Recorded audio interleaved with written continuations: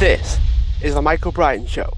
I have learned over the years that when one's mind is made up, this diminishes fear. Rosa Parks.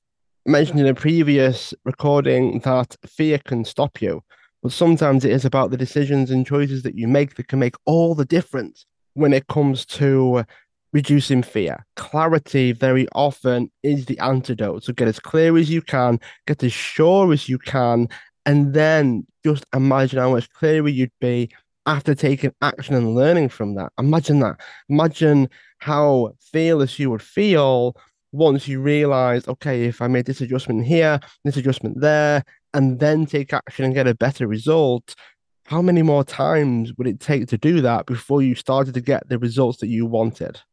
Remember, fear can hold you back forever. But you've got to start making your mind up and start making decisions, choices, taking action on those, because that makes all the difference.